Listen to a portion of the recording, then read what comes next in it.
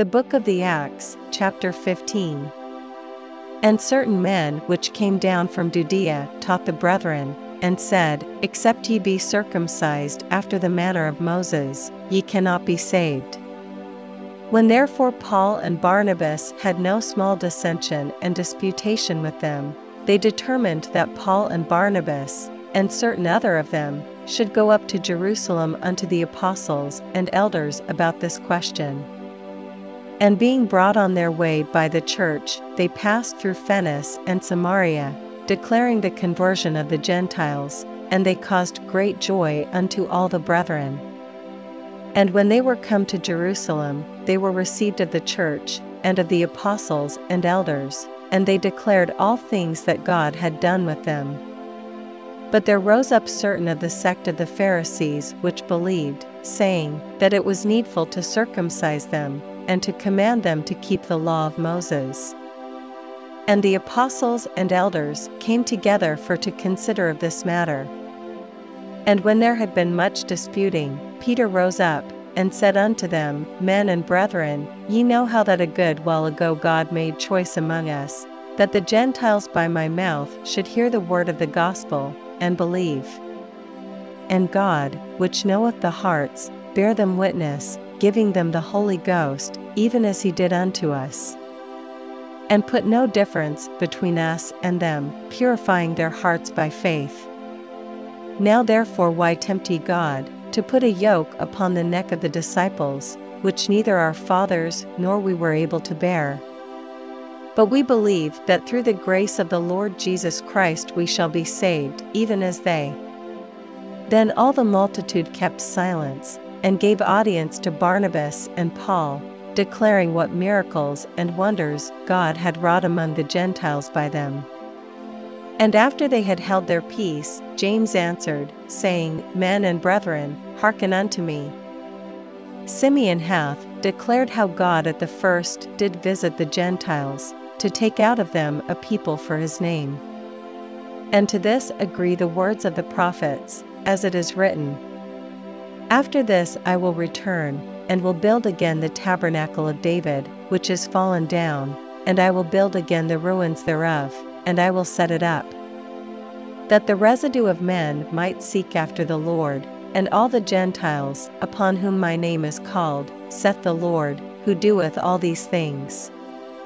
Known unto God are all his works from the beginning of the world.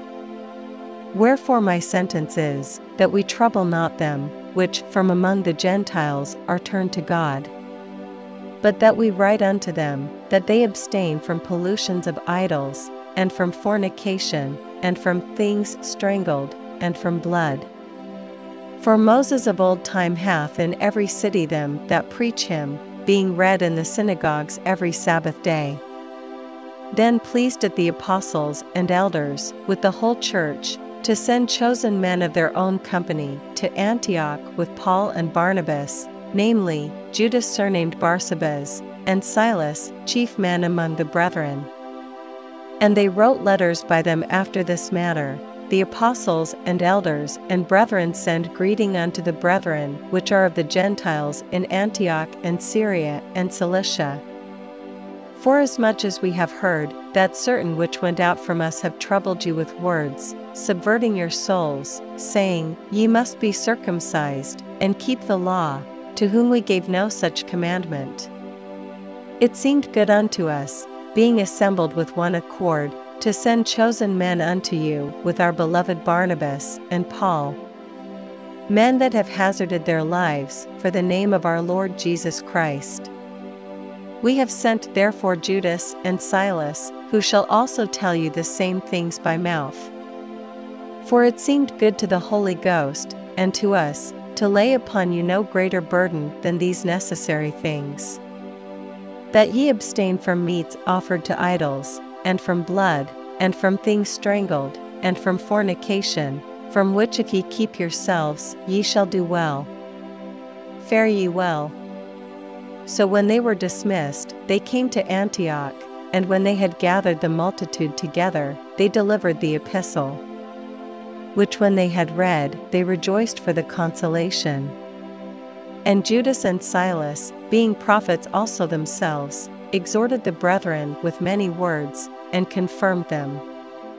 And after they had tarried there a space, they were let go in peace from the brethren unto the apostles. Notwithstanding it pleased Silas to abide there still. Paul also and Barnabas continued in Antioch, teaching and preaching the word of the Lord, with many others also. And some days after Paul said unto Barnabas, Let us go again and visit our brethren in every city where we have preached the word of the Lord, and see how they do. And Barnabas determined to take with them John, whose surname was Mark. But Paul thought not good to take him with them, who departed from them from Pamphylia, and went not with them to the work. And the contention was so sharp between them, that they departed asunder one from the other, and so Barnabas took Mark, and sailed unto Cyprus. And Paul chose Silas, and departed, being recommended by the brethren unto the grace of God. And he went through Syria and Cilicia, confirming the churches.